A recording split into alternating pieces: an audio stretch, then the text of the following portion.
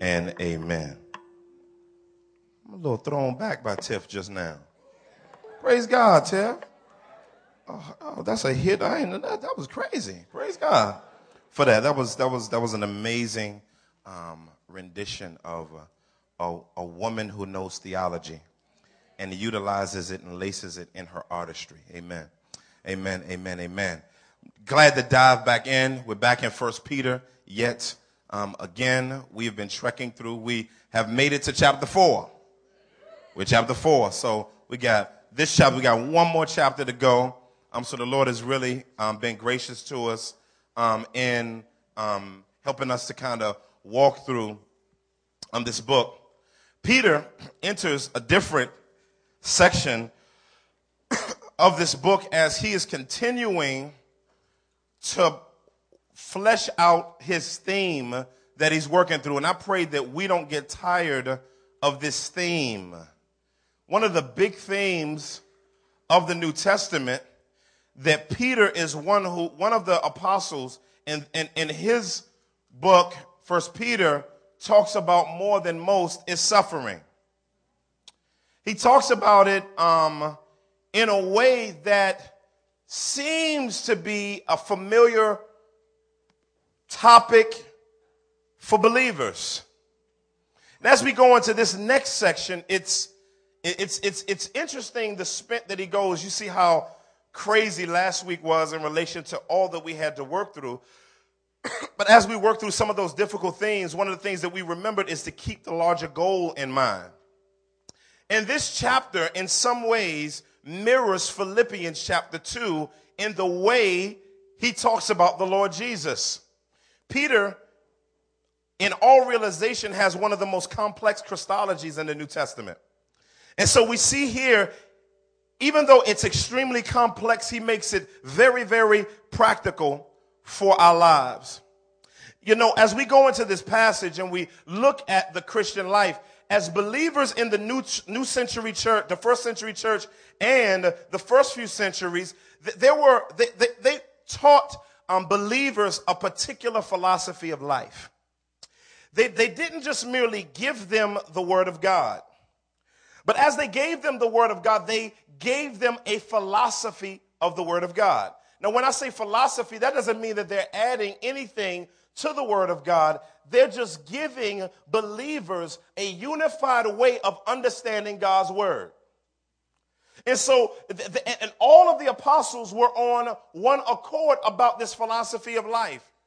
And one of the things that they would teach believers when they first trusted Jesus Christ is that the Christian life is going to be a struggle. They didn't make a bunch of empty promises of what God would provide when people came to know Jesus Christ as Lord and Savior. As a matter of fact, they didn't utilize God as the cosmic genie as a way of getting people to trust Jesus Christ as Savior. But what they did is they were real about theirs because they had experienced a little something, something. And since they had all experienced a little something, something, they said, let's put you with what things are actually like in the Christian life. They didn't front load the gospel telling you that in order to become a Christian, you got to be anything. They didn't do that. That's front loading the gospel, and that's another gospel. However, they did explain to them the nature and challenges of what it means to become a Christian. And so today, as we go through just 6 verses, I want to talk to you today about the consequences of the Christian life. The consequences of the Christian life. Most of us, when we hear about consequences when it comes to the gospel and when it comes to the Christian life, is hell.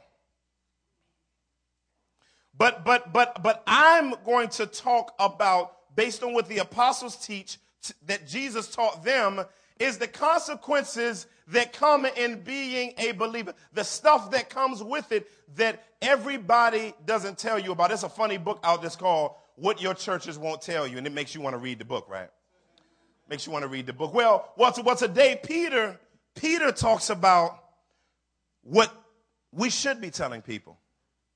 And so he dives in. I'm going to read the verses, and we're going to just chop it up. I got 1 point, 3 sub-points. We're going to walk through it, get out of here. Verse 1. He says, since therefore Christ suffered in the flesh, arm yourselves with the same way of thinking. For whoever has suffered in the flesh has ceased from sin, so as to live for the rest of the time in the flesh, no longer for human passions, but for the will of God. The time that is past suffices for doing what the Gentiles want to do, living in sensuality, passions, drunkenness, orgies, drinking parties, and lawless idolatry. With respect to this, they are surprised when you do not join them in the same flood of debauchery, and they malign you.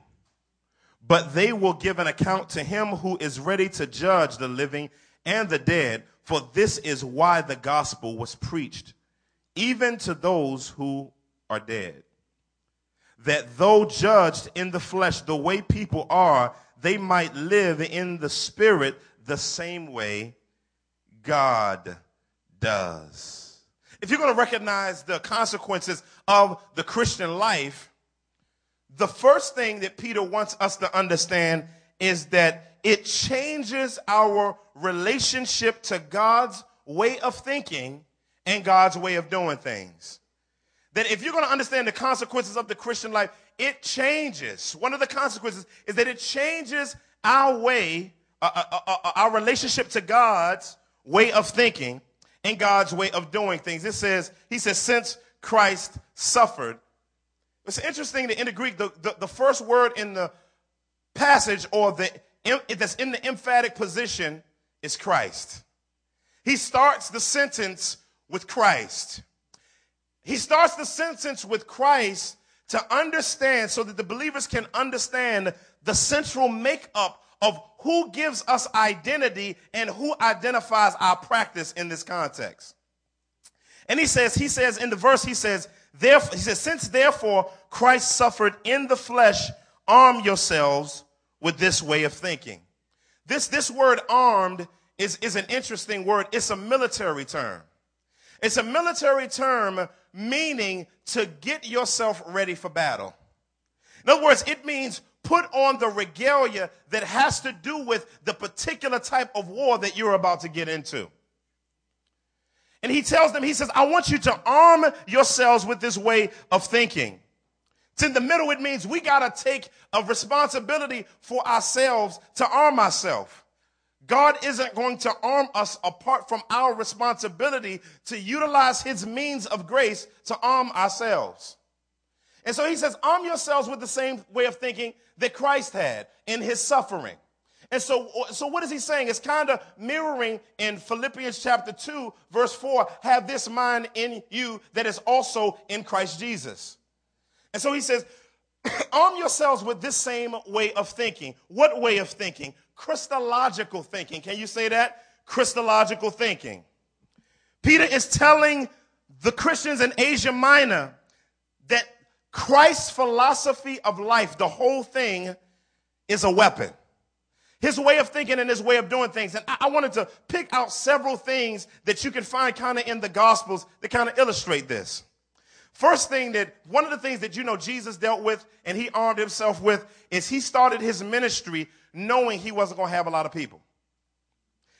He started his ministry, and when he went in his ministry, he knew that he was going to have relational friction. What's interesting about Christological way of thinking is you have to be willing to follow Christ at any cost and be willing to deal with the frustrations that come with it.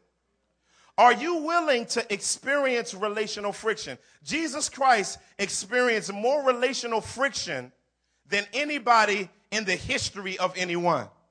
It's interesting. He's teaching, and he just fed 5,000 people, the greatest miracle of all times. It wasn't a Jedi mind trick. He didn't hypnotize 5,000 people and made them think that he multiplied 5,000 fish, all of those fish and all of those loaves into that and say, they ate some. He didn't do that. It was a real event, but he wanted to point them to more than just the snack. And when he began to point them to what that miracle pointed to, they still wanted more of the miracle, but they didn't want more of the Messiah. And what happened? And it says when Jesus started talking about drinking his blood and eating his flesh, heads was dropping like flies. falling back like, oh, he is. I was listening to him up to this point. Now he's wilding out. Now they saying Jesus wilding out, right?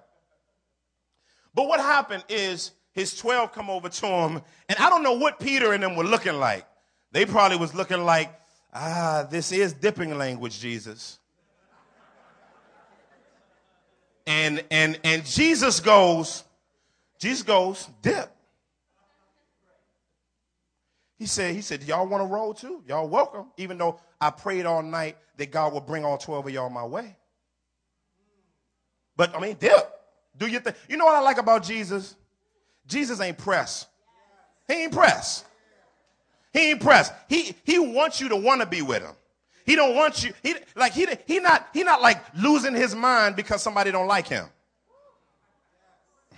Can you arm yourself with that way of thinking? And then Peter comes out. He said, what you see, you do sound rugged, Jesus, but you are the one with the words to eternal life. You got to be willing. And this is what's dope about Jesus. Jesus only wants to have relationships with people that have substance. Can you arm yourself with that? Or can you be around a bunch of people that have no substance? Jesus, in arming yourself with his way of thinking, you can't wear your heart on your sleeve. Because if you wear your heart on your sleeve, everything's going to be about you and not his way of thinking. But not only that, he wasn't just willing to deal with relational friction. He was also willing to be misunderstood. This is this is one of my, I like the fact that Jesus was willing to be misunderstood. I mean, when he did miracles and he lived to the glory of the Father, he didn't mind people misunderstanding him as long as they misunderstood him for the right reasons. See, many of us, and that's why your identity has to be found in Christ, because if it's not found in Christ, you're going to be switching up kingdom game and giving it away regularly because you want to please man versus God. And if you're going to walk with Jesus Christ, you got to be massively willing to be misunderstood. And this illustration is going to come from the same passage. And then wasn't willing to please man at the expense of the glory of God. You know what I'm saying? One of my favorite passages on Jesus' convos with cats is in Matthew chapter 22, where they began asking him, are your works from God or from men? And Jesus says, well, I'll answer your question, but answer me this. He said, was the baptism of John from God or from men? They were like, hold on 1 second. Bring it in. Bring it in for a minute. Now, you know what we say. If we say it's from God, you're going to say, well, we didn't listen to him. If we say it's from men, you know what I'm saying, then everybody going to stone us. And we trying to get a contract out on his life. So, So what you think, Pharisee Joe? What you should say? He said, well, you know what? Tell him we don't know. That's your final answer? He says, yeah. Rock, paper, scissors. Okay, go. Jesus said, what's your answer? Jesus says, he says, we don't know. Jesus says, well, neither will I tell you. But there's other one that I like. This is my favorite one. This is my favorite one, right? where he asked them, because they were tripping off the fact that he allowed himself to be called the Son of God, equal with God. And he said in Psalm 119, he said in Psalm 110, 1 and 2, he says, when David spoke in the Spirit, he said, sit at my right hand. He said, my Lord said to my Lord, sit at my right hand until I make thine enemies a footstool unto your feet. I like that. Because it's my Yahweh said to my Adonai, which are names that are for God only. He said, who is he talking to? Pladokin. He's still back saying, go ahead and answer. Go ahead and answer. Go ahead and answer. Cass was quiet. And Jesus said, and the text said, and they never ventured to ask him another question publicly. See, if you're going to arm yourself with Jesus Christ's way of thinking, you can't be afraid to be fronted on. You can't be afraid to experience relational friction. I mean, because Christ gives us identity, there's a sense, you don't have self-esteem, you have Christ-esteem. See, because self gives you issues. Because all of us are jacked up, tore up from the floor, bad way of thinking. We flighty. We thinking one way 1 minute, one way the next minute. So you can't have self-esteem, because if you esteem yourself without someone giving you esteemability, then you're going to be regularly frustrated. But see, when you arm yourself with his way of thinking and his way of doing things, then it influences how you view yourself, and then it impacts how others view you and you view others. But we love ourselves too much. And so it's hard to arm ourselves with his way of thinking. Because what his way of thinking says is life is going to be regularly hellacious. Like we've been saying, you're in 3 phases of life, family. You either in a trial right now, you coming out of trial, praise God, or you going in one. That's 3 phases.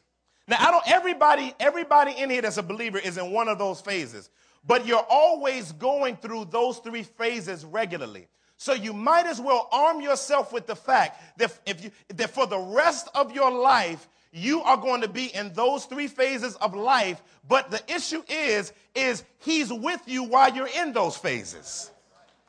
So see, that's the difference. You're not suffering alone. You're not frustrated alone. If you're on the brink of a suicide, you're not realizing, if you're a believer, that he's in you and he's with you. But your self-esteem is what's making you suicidal, because you're thinking about you. It's impossible to be consumed with the glory of Christ and his work and to commit suicide. And so I don't care where you are in life. I pray that we would be consumed with Christological thinking, that we would have Christ esteem. Then Big Peter keeps going, and he says, and this is a challenging verse right here, section right here, but it's beautifully explainable. It says, for whoever has suffered in the flesh has ceased from sin. That's powerful. That is very powerful. Now, some of y'all thinking, I'm not in the faith. Let's clearly lay out what this verse is saying. He said, whoever has suffered in the flesh has ceased from sin. Basically, he's saying, if you have began to be, now in this context, they weren't experiencing heavy persecution yet, right? Remember our background, right? They were experiencing socioeconomic persecution, which means that because they were Christians, people fell back from them, right? And Peter is afraid that believers are going to not like being on the outskirts of the culture that they were used to, the subculture they were used to, and they'll go back to them. So what he says is, if you are experiencing people who you used to wild out with distancing themselves from you, it's because you've ceased from sin. Now, notice he didn't say sins. He said sin. Why? Because now, because what he's saying is that you have been clearly transferred from the kingdom of darkness to the kingdom of his marvelous Son. You have been transferred spiritually from the philosophy of life and the region in which Satan reigns, sin reigns, and death reigns because of Christ's work. And now that you've been transferred from it, and it's actually impacted you, and now you're walking in the Christian faith, you are experiencing a little bit of turmoil. He says that's normal. What's banging about that is, I remember the day Paul got saved in Acts 9. It's crazy. When Jesus talked to Annas, you know what I'm saying? He said, don't front on Paul. That's my translating. He said, don't front on him, because I must show him how many things he must suffer for my name's sake. So after the blinders got taken off of Paul's eyes, that's the sermon he got. When the believers in Acts chapter 14, verses 21 through 25, it says, and after they preached the gospel to that entire city, they made many disciples. They appointed elders, and then they were urging them in the faith that through many trials and tribulations, we must enter the kingdom of heaven. He says, as we, Paul and Barnabas and his whole little crew was like, after we dip, hell's going to break loose. But don't get scared. That's normal. That's the way we go into the kingdom. That's the way if you are going through because of the gospel, you're experiencing the kingdom. But remember, I said because of the gospel. Because remember earlier, Paul said, don't be getting in trouble because it's you wilding out. Peter said that, right?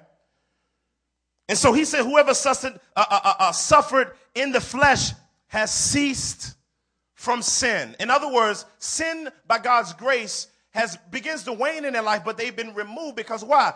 Remember, last week we were talking about baptism. And remember, the section was about spiritual baptism, not merely physical baptism.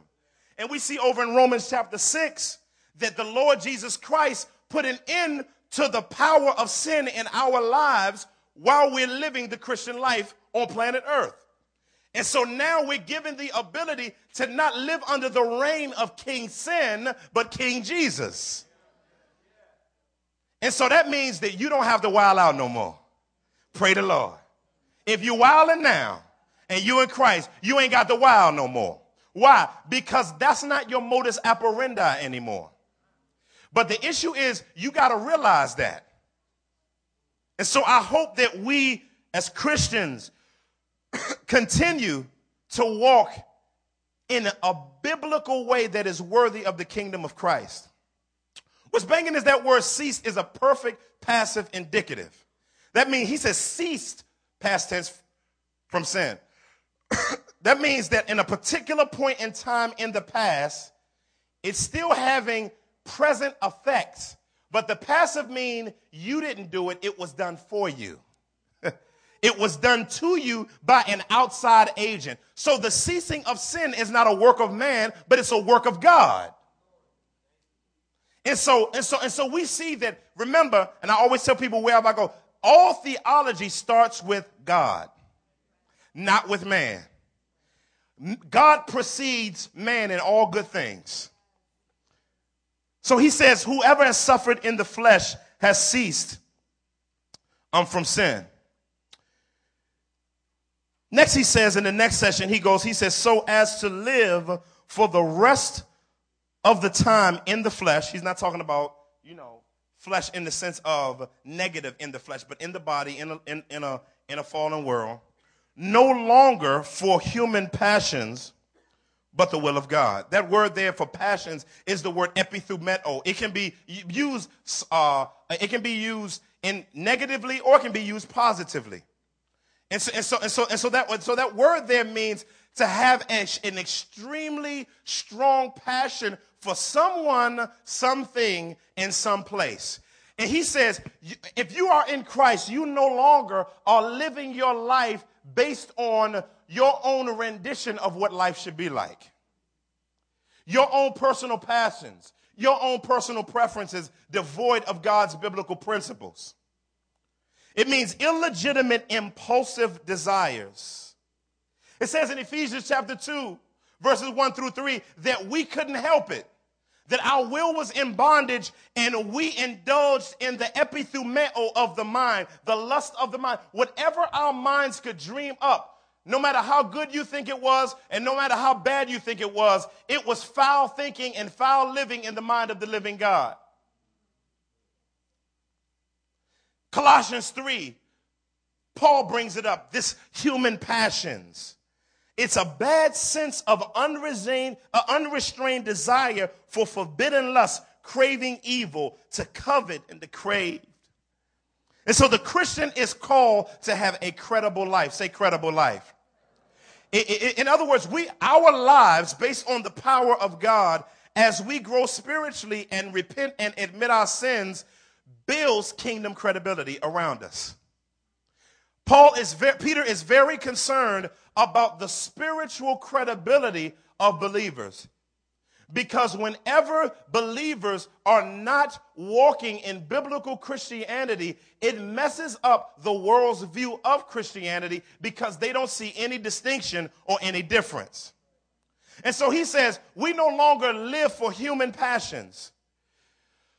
We no longer live with merely what we can come up with. But he says we live for the will of God. The will of God is singular here. It's interesting that it's in the singular. It didn't say the wills of God. It said the will of God, singular. So God has a sphere that every Christian is free to walk in, called his will. There's some things most things within his will you don't have to pray about. It's already his will. Your prayer is that you do his will, not all the time necessarily what his will is. Because see, some of us already know what the will of God is, and we'll be asking him because we think his answer is going to change. But he says, your life, if you want to know your purpose, this is one of those purpose passages. Your purpose in life is to maximize the will of God in your life. Living for the will of God. I didn't realize how many times in the New Testament it talked about the will of God. In Mark chapter 3:35, in Romans chapter 8:27, Romans chapter 12 verse 2, 1 Corinthians 1:1, 2 Corinthians 1:1, 2 Corinthians 8:5, Ephesians 1:1, Ephesians 6:6, Colossians 1:1, Colossians 4:12. The will of God, the will of God, the will of God, the will of God. The New Testament is filled with a philosophy of the will of God. And this is the will of God is the sphere of freedom by which the Christian is able to glorify God. And this is not talking about, what's the will of God for unbelief? Now, he's not talking about that. He's talking about, and most of the writers in the New Testament are talking about the forward thinking of what it looks like to walk in the will of the living God. And so he lays this out for these believers. So he says, no longer living for human passions, but living for the will of God. It reminds me, I just switched over to AT&T recently. And, you'll go into a space and where AT&T doesn't provide a signal. So what will happen is your phone will start roaming. It'll just start roaming, finding stuff, looking for a place so that it can connect to something to get a signal. But what I found out about roaming is that it has charges that's beyond what's already paid for. And if you choose to roam where there's no signal, it's going to cost you something. See, I'm trying to tell you right now to stop roaming. Jesus Christ has already paid the charges. You just need to get back to where his signal is. See, some of you are going into some relationships in some areas and you're not sensing a signal from heaven. That's because you're in the wrong place. You're walking in human passions. You're going down the wrong street and the signal's off and you're like, I can't get a signal. I can't get a signal. And God is like, I know. But as soon as you begin walking again in the right place, all my bars are up. Up. Okay, go this way. Go this way. Okay, stay on the line. Stay.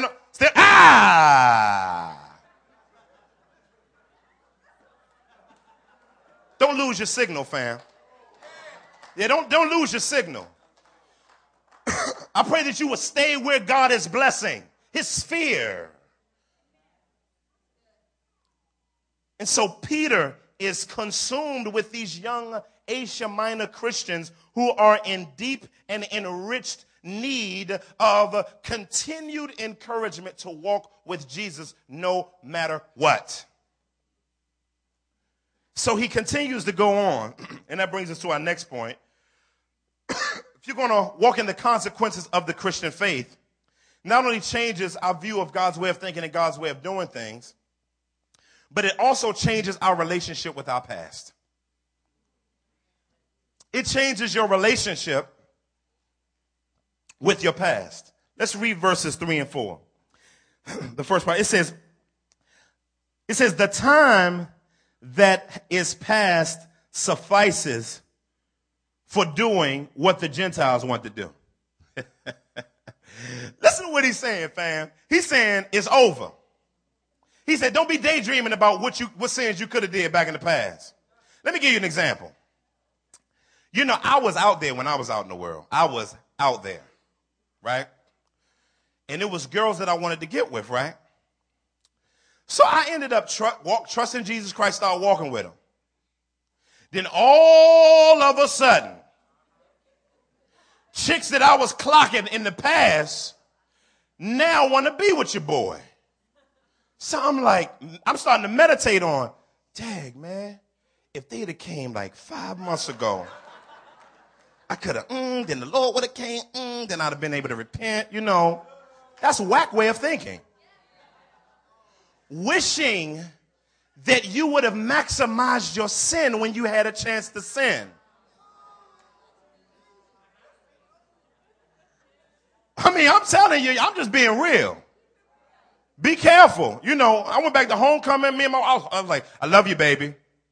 Love you, girl. Because, see, you can begin to meditate and misunderstand how good you think things were before you trusted Jesus. Egypt wasn't like that, fam. See, we don't remember what it was like to smoke a blunt and still feel empty. Some of us don't remember what it was like to drink some Remy and some Henny. You know, the song say, you know what I'm talking about. But y'all know what I'm talking about. Y'all went the song in your mind right now. I ain't going to even sing it. You know what I'm saying? And I remember what it was like when I used to smoke and look up at the stars and feel so empty. We don't remember what it was like to be going out in illicit relationships trying to find what only God could give. We forgot about that emptiness. But we just think about the high that we got, and we begin to daydream about evil again. Peter says, the time is over. It's sufficed. It's over. BC is gone. AD is here. It's over. It wasn't a boom in life. The boom in life is now while you're going through. That's crazy. That's crazy. He's saying, I know it seemed like you had freedom and it seems like it's more chains on you now, but I'm telling you, you're more free now than you thought you were free, but when you thought you were really free. He says, so the time is over for the Christian for wilding. If you wilding right now, stop. You're not living out your identity in Christ. You are living based on who you were, not on who you are. But listen, now Peter's so real. He said, I know I got to chop it up for y'all, right? He said, I know I got to kind of lay some stuff out. He gives some of the most graphic past sins. Now, if you look at most lists, like Paul always got a list. 1 Corinthians chapter 6, Ephesians chapter 4, Colossians chapter 3, Galatians chapter 5. Like he has his list of sins, right? Peter was grimy with his. Like, Peter went to a whole nother level, just giving you a snapshot of some old freaky nasty, you know, I mean, and the Bible talk about some stuff, not to just be, not to be shocking, but to let you know that God sees everything.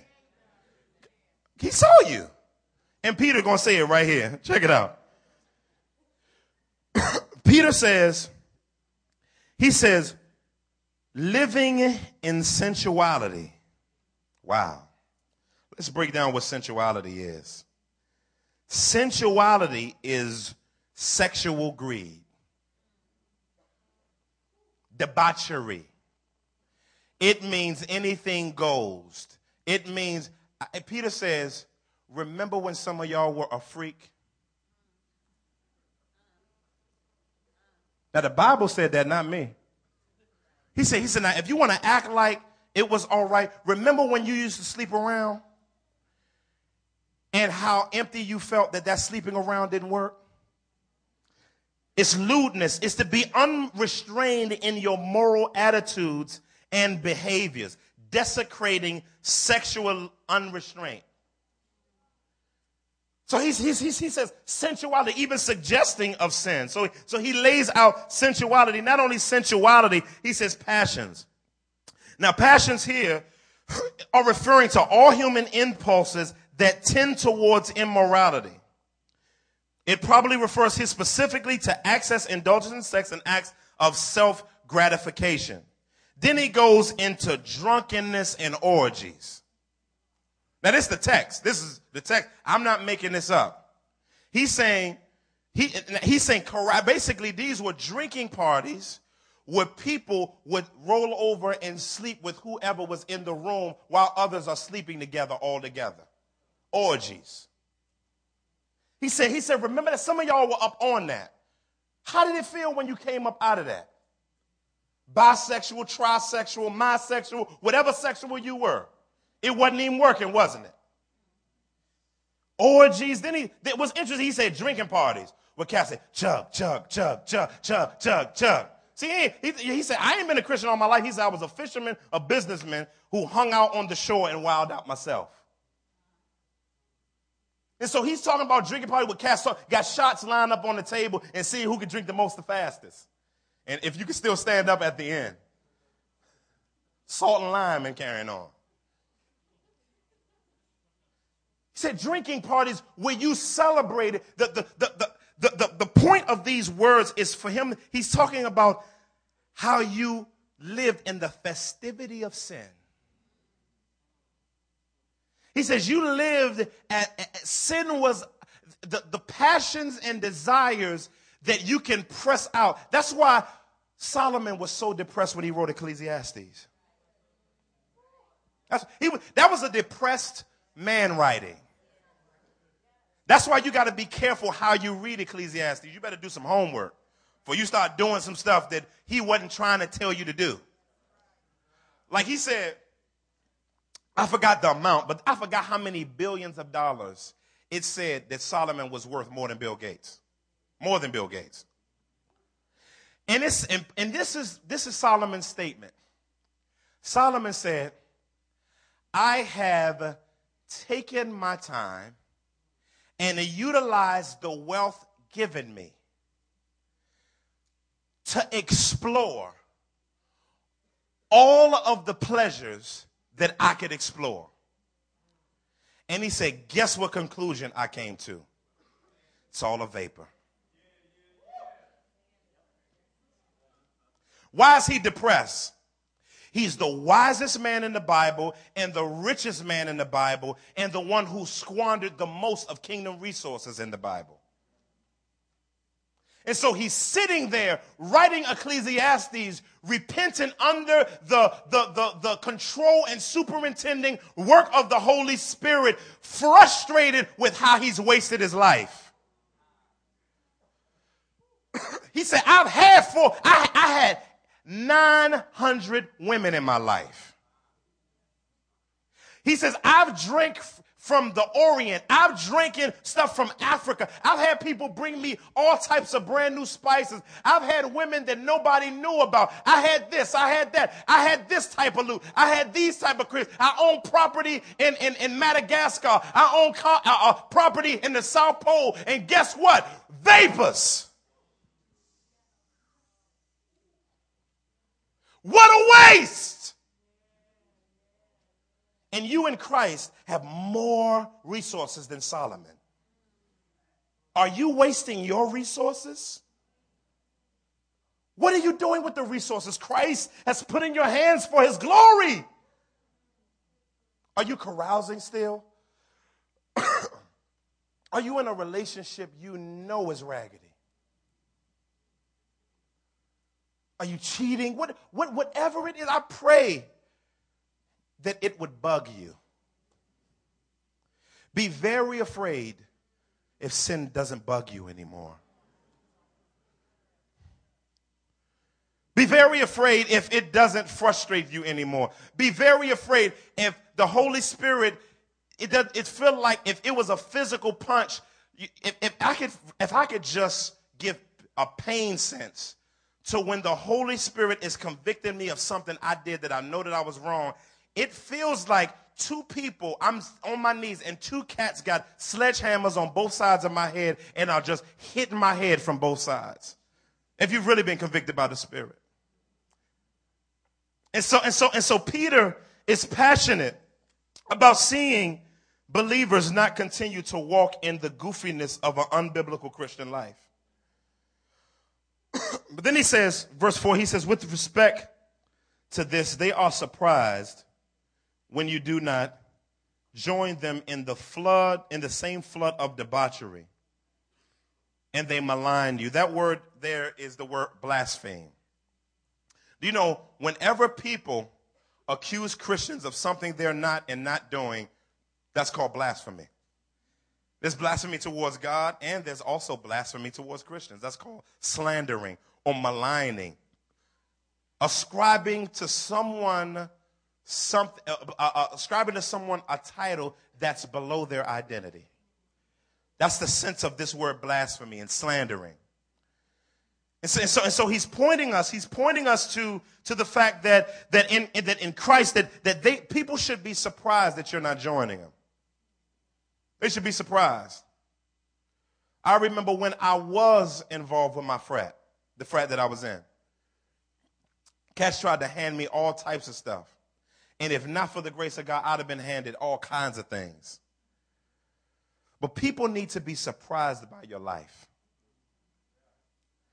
Your life should be shocking. Not because you're on Girls Gone Wild, but because you're on Kingdom Gone Wild. You should live a shocking life. A shocking life, a shocking Christian life that through Christ blows people's minds that these opportunities are right in front of your grill, and the power of the living Christ sustains and give you the grace to say, I'm falling back, fam. Y'all do you. I'm going to do him. Is that your steez on the college campus? Is that your steez, college students? Are people surprised at your life? Are they surprised how you all group up in clusters, not being sectarian or anything, and not being missional and engaging and loving people? I'm not talking about that. But I'm talking about the walk that Christ has graced you to live. Are they surprised by it? Or are you camouflaged into the mirage and collage of the campus? Or has Christ, whether you're popular or not, given you the grace to stand out because of him, not because of some demon swagger?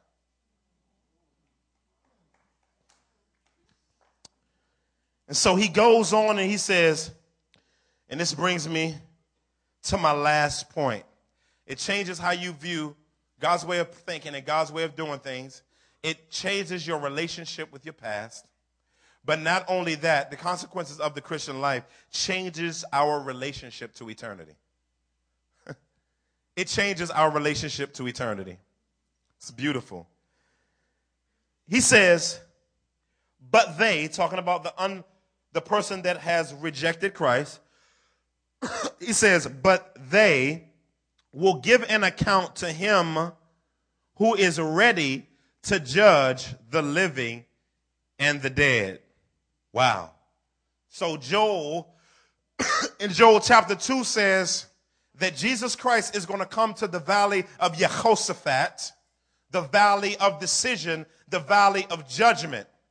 Zephaniah 14:4 says he's going to step onto the Mount of Olives. It says that he's going to surf on a cloud, and the cloud is going to let him off. He's going to dismount his horse, and he's going to stand on the top of the Mount of Olives. It's going to split in half, and one foot is going to be to the east, and one foot is going to be to the west. And all of a sudden, the librarians in heaven, the angels, are going to come down with heaven's library of everybody's life. I don't know if it's going to be TiVo'd, DVR'd, or I don't know what it's going to be, whether it's going to be holocrons or I don't know what it's going to be. All I know is all the stuff is going to be laid out in front, and Jesus is going to be standing massively glorious, gorgeous with all of his beauty, and nobody can front anymore. And he's going to be standing there. Books are going to be open. Cats are going to be like, I ain't do that. Roll. He'll be like, oh, you talking about that time? Oh, that time. Oh, I didn't know you were talking about that.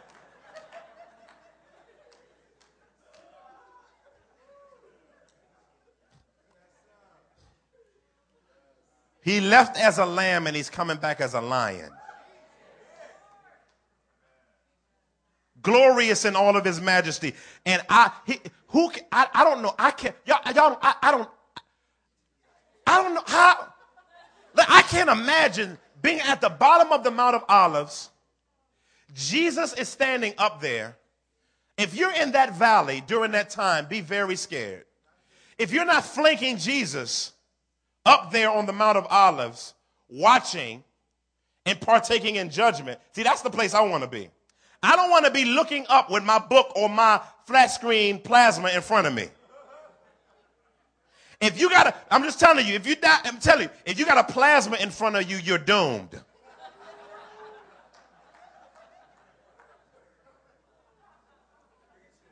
And he says, you're going to have to tell him why. That's what give an account means. Lay it out for me. And he going to lay out stuff that people didn't know that that people knew that they did. Because the eyes of the Lord see everything. And so here in this text, it doesn't present a punk Jesus, family. The dude off in the frame with light flashing in front of him and his hair in the wind.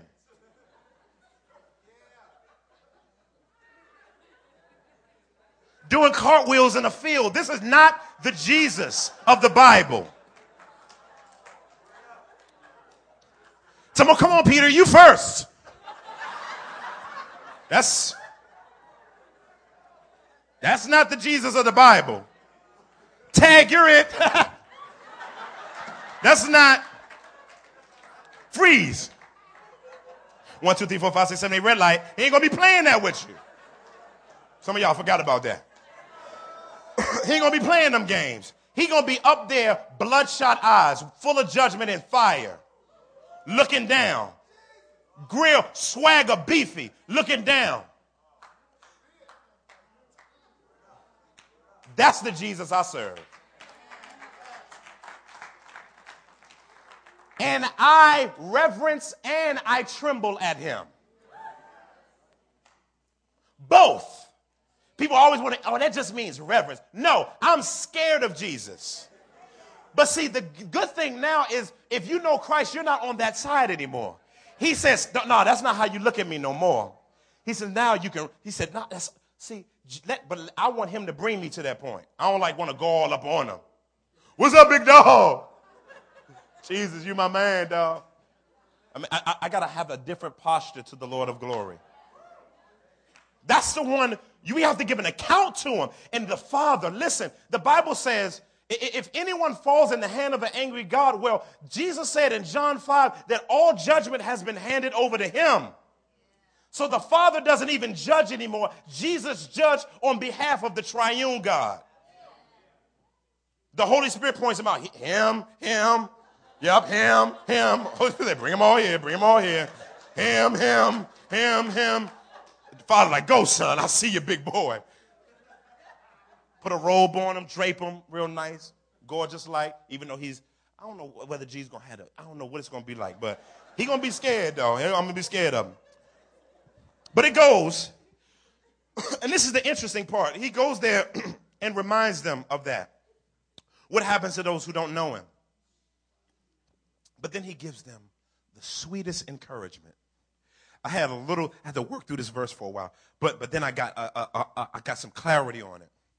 And it says in verse 6, it says, for this is why the gospel was preached, even to those who are dead, that though judged in the flesh, the way people are, they might live in the spirit the way God does. It's powerful. He's encouraging them. He says, listen, he said, persecution is going to get real rough for you guys. And some of you are going to die.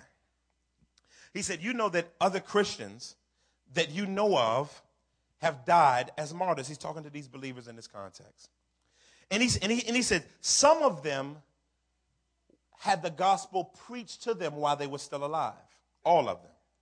They trusted Christ and are dead now in order that they may live eternally in the Spirit, the way God does. In other words, the spiritual connection that Jesus was trying to get Nicodemus to understand about being born again. He says, I want you to be encouraged. He said, I want you to be encouraged that for this is why the gospel was preached even to those who are dead, so that this wouldn't happen to them.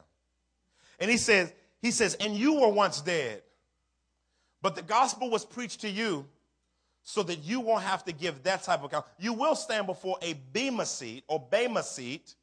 You will stand before that, but that won't be for eternity, whether or not you'll spend time with God in eternity. Salvation is sealed. That's beautiful. And so he tells them, he says, listen, I want you to be encouraged in light of all of this to walk with Jesus. No matter what happens in your life, no matter what ups and downs, because they're going to happen, no matter what you have. They can be internal ups and downs or external ups and downs. But these are consequences of the Christian life. And I pray that God would give all of us the grace to be content with wherever in the Christian life he allows us to be. That we don't begin to backpedal from the Christian faith. Not blaming our backpedaling from Christ on the church or some pastor or somebody that hurt you, that you viewed in a certain way. That won't be an excuse that Jesus will accept.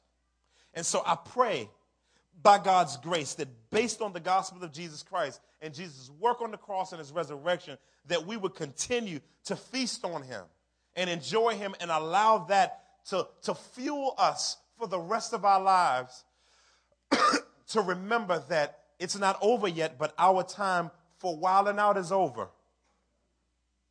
But our time for eternal worship has begun. And maybe you're here today and you know that you're going to have to give an account to Christ for why you wasn't down with him, why you wasn't on to him. I don't care how much swagger you got now. When he comes back, swagger gone. All of it.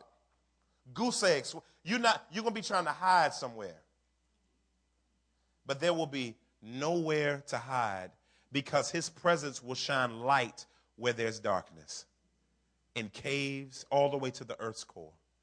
There'll be nowhere to hide. I'm not trying to scare you. I'm just telling you that you have to give an account before that God-man. The God-man. What are you going to do with Jesus?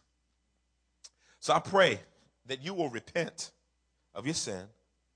That means turn the opposite direction from human passions and turn to the will of God. What is the will of God?